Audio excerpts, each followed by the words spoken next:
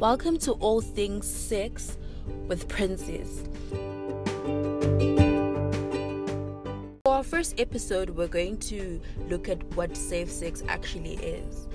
Safe sex can be defined as the sexual contact using methods or devices that reduce the risk of acquiring or transmitting sexually transmitted illnesses, or as we call them, STIs.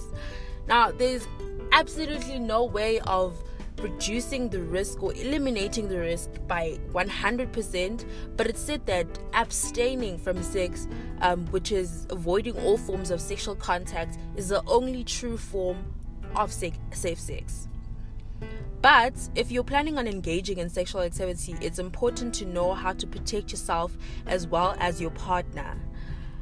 Safe sex means not letting your partner's semen or vaginal fluids get inside your mouth, vagina, anus, or penis. It also means avoiding genital skin-to-skin contact because some STIs spread by touch alone. Besides that, it also means being aware of your body. So being aware of any cuts or sores or bleeding gums, because these factors can raise the risk of spreading STIs. Safe sex actually begins before the sexual activity occurs. And to reduce your STI risk before having sex, you can limit your number of sexual partners, talk honestly with your potential partners about both of your sexual histories, get tested along with your partner before having sex. You can avoid sex when you're under the influence of alcohol or drugs, and also you can get vaccinated against the human papilloma virus called HPV, or abbreviated as HPV, as well as hepatitis B virus, abbreviated as HBV.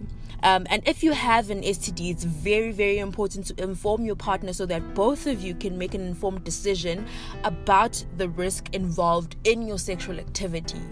Common way of reducing STIs is using condoms. So you can either use the male condom or the female condom. And with using condoms, you need to make sure that you use a new one each and every single time that you have sex. You need to check the expiry date of the condom, and also use water-based lubricants with latex condoms, because using anything else can actually break the condom.